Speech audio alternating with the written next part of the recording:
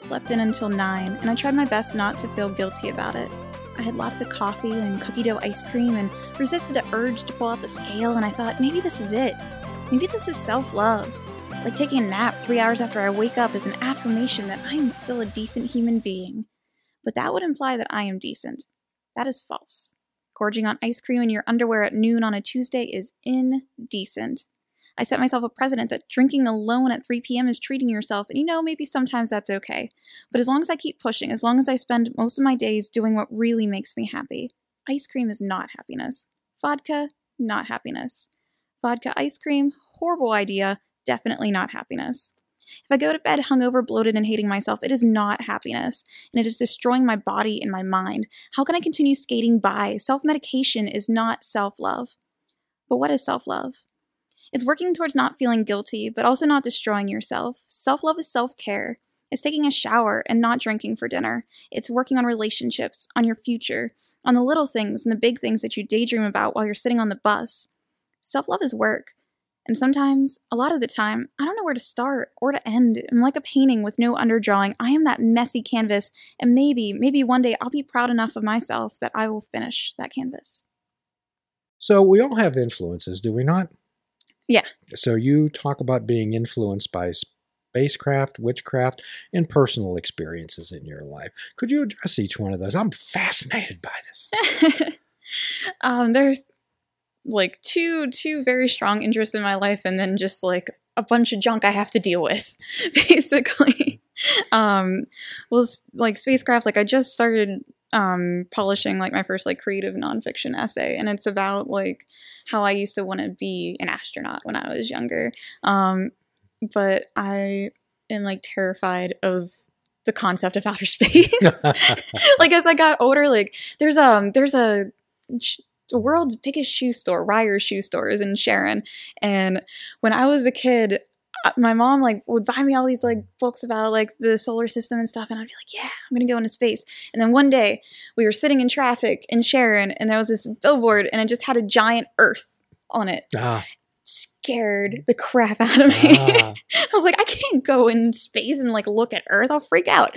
But it was just this like very like weird thing where like I have this like really like intense fascination with like spacecraft and with like technology and robots, and I love mecha anime and giant robots and also just giant dinosaurs. I love Godzilla, but like I really love those kinds of things, but they also like absolutely terrify me. So that's kind of where the Miss Macross comes out. Could you say a little bit about that? Yeah. My two favorite mechas are the Gundam franchise as a whole and Super Dimension Fortress Macross. Macross came to America in the 80s as Robotech. It's a love opera in space with pop music and just giant robots. It's a good time. But it's so ridiculous because it's just this spaceship that turns into a giant robot, and it has a whole colony of people in it. And the people in it are trapped in space and are worried they're going to die, and they're trying to like really face like normalcy in their life, and are like yeah, let's still run businesses, and let's run a beauty pageant. Let's have Miss Macross. So there's a few whole episodes just like about just having the Miss Macross beauty pageant and this spaceship that is at war, and I just loved that so much. From what you talk to us, it kind of translates into your own life, does it not? Kind of, yeah. Indeed. So quite often what we do is we ask people to step outside of their comfort zones. When you think of a comfort zone, Sheena, what do you think about? Comfort zones are just they're not bad things, but for me it is like places that I go to like regularly. Normally it's like just staying at home. For the longest time I never shared my work really, and I just really enjoyed just writing it at home. My comfort zone was just staying at home, writing my journal, keeping to myself, and then it's turned into like a couple places in like the coffee shop in Brookline that had their weekly open mic. That was like really like the only place that I felt comfortable reading at for the longest time. And eventually, like for me, like my comfort zones have really like expanded. Like it's very terrifying to put yourself out there, but then once you do, your reaction is either going to be, well, this isn't so bad, or, well, this is horrible. And if it's horrible, you don't have to do it again. And if it actually turns out to be pretty And good, you're talking to yourself. Right. Like you'd talk to a friend. You're giving yourself encouragement and support. Yeah, telling them, like, what's really going to hurt. Like, so what we consider is people to be like balloons with an infinite capacity for expansion, okay? But sometimes these comfort zones hold us back, okay? Because change doesn't take place inside a comfort zone. When we talk about, where does change take place? When we talk about thinking outside the box. I mean, the word change, like, necessarily means, like, something different. So yeah, you have to go outside the box in order to change. So you had to challenge yourself when you speak of being a performing artist with social anxiety. Right. Yeah, it's difficult because it's also hard to explain to people that are just like like, I normally feel like really comfortable on stage, but when it comes to like when I get off stage and someone tries to talk to me, it really depends on like how much like social energy I have, and like I'll get like socially exhausted very easily. But it's totally different on stage, and I'm also really used to being on stage. I was a dancer when I was from the age of 5, so like being on stage is very natural to me, but not performing's not the same thing as conversation. It's just not, and it's still very intimidating. However, you do it. Yes. Okay. So that's courage. And quite often what we do is we help people deal with fear. Okay. And all courage is the ability to deal with fear. So the big thing about it is, okay, it's like telling someone to hula hoop because it's good for you, or when life gives you lemons, make lemonade. But what I'm hearing is that you actually tell people how to do it. Okay. You tell them how to do it, and that's beautiful. I love that. With your plans, and in keeping with that, I read you have the Magical Girl Cafe. Could you tell us a little bit about that? And I'd like to explore that. Oh, sure. It's just a blog. I started it right after I graduated, January 2017. It was really just a way for me to kind of just post the process of me like working on like my career and also like on myself. So like pursuing my writing. So like the contents of the blog kind of like vary from like actual like writings, like things like reviews and poems and things, to actually like writing about that process, like writing about those reviews and the difficulty of performing that poetry. So it's just a kind of a mix of both. I think there's so many people could relate to your story and your life experiences. And my hope is that everyone out there who's interested in our talk today would go to your blog. Particularly where you were talking about life fatigue. I love that statement. Talk about life fatigue, because so many people experience that and they stay there.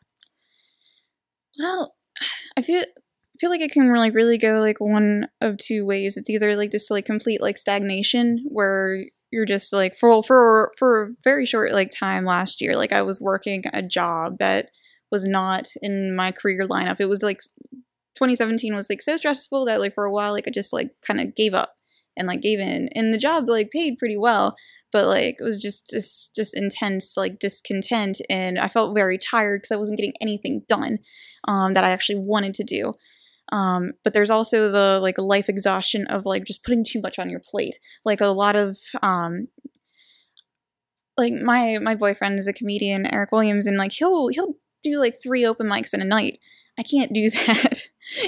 But like there was a while where I was going out like every single night. Like I'd have a show, or I'd have a mic, or I'd have tutoring, because I'd be doing after school tutoring too. So like I didn't have a day off for like weeks or months at a time, and was going on stage and then having to go out afterwards and like using up like the little social energy I had. So like too much of either of those things, a stagnation or like too much of everything, neither is good.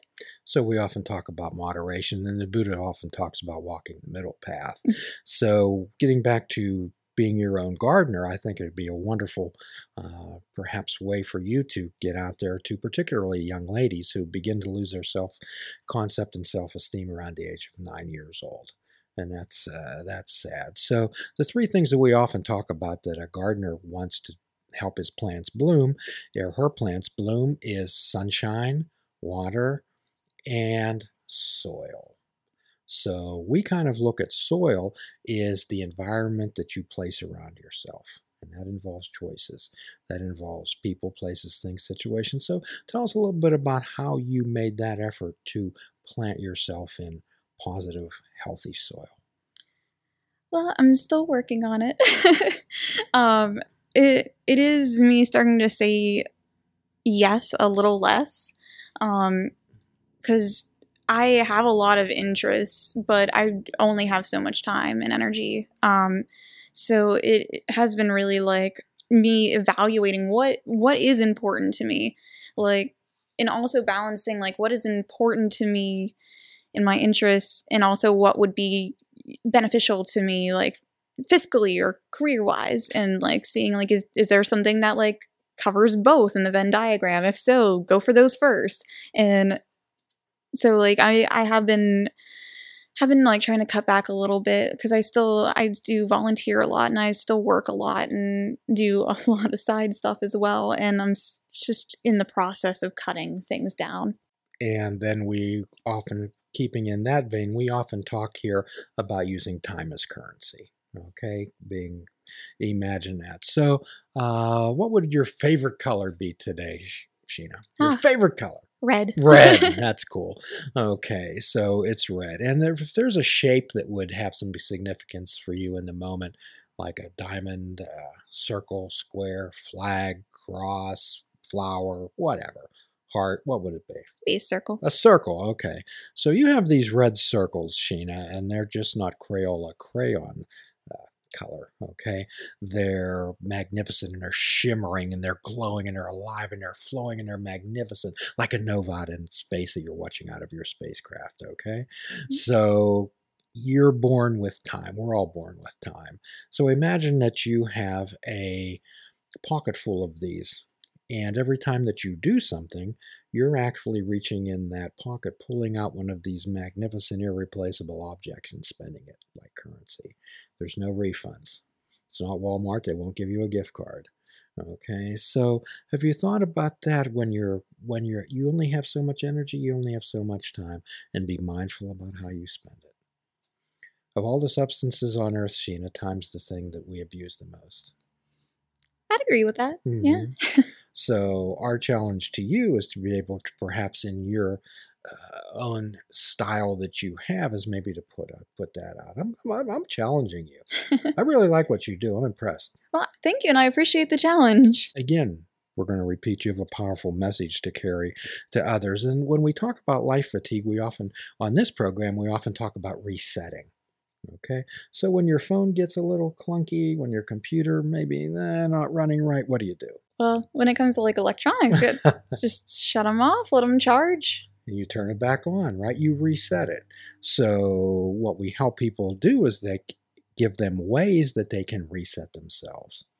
Okay, and you can hit that reset button on yourself anytime you choose. I've had to do that. Well, tell us a little bit about that. Well, when you asked me earlier about Mecca Depression Fest. Yes, yes. That was the end of 2017. Was very stressed, and that was a time when I was going out way too much and doing too many shows and making too many commitments, and it was just a weekend / like week to myself. I worked, I did all of my personal responsibilities, but I was also just like, I haven't even given myself like I was so stressed, like I didn't even give myself like the time to cry, like about like things that were upsetting me. Like I was just like, no, like I've got like 5 hours to sleep. I need to get that over with. I can go to work. So no, that was just like my like way of like coping. So I just watched a bunch of really sad Mecca for like days, and just hung out, just like cried it out. Like I did some puzzles and model kits I'd been like leaving to get dusty for like months, and it was just this very like peaceful private time. And I had even like warned my boyfriend in advance. I just need some like space. It's gonna seem a little weird, and then I'll be fine. And then it was incredibly helpful. So it sounds like you became toxic and you needed to detox yourself. Yeah, it was just like just shut down and then just came back. Just giving myself like that little bit of like time off. So in one of your blogs, you made a choice and you made it a decision. And as everyone out there knows, I'm a behavioral health therapist. And Sheena, everyone that I've ever seen get well has come in and I've noticed something different about them. And I said, what's going on? And they said, I made a decision. I made a choice that I didn't want to feel like this anymore. So one of your writings, and I love this, is you said, so yesterday I started the process of taking back control of my thoughts and actions. I am in a metaphysical fistfight with my depression, and this is what I'm going to do to fight it. That's beautiful. Thanks. It was just a response out of like frustration with myself, really. And frustration and desperation, most people would think those are awful things. However, conversely, we can view those as a gift. Yeah, I mean, it's almost like a fight or flight response. It's either you fight back or you just kind of give in to those feelings. So in the 12-step world, we call it beaten into a sense of reasonableness. Perhaps not a physical beating, but an emotional beatings can be often quite devastating. Please check out our website at fishingwithoutbait.com, where you can listen to the show, comment on our discussions, and find out where you can subscribe to our podcast. If you're interested in flying the colors of Fishing Without Bait, click the shop icon on our website. We have clothing, mugs, cell phone cases, and so much more. Show the world that you fish without bait. This show is a member of the Sorgatron Media Podcast Network. Find out more at sorgatronmedia.com.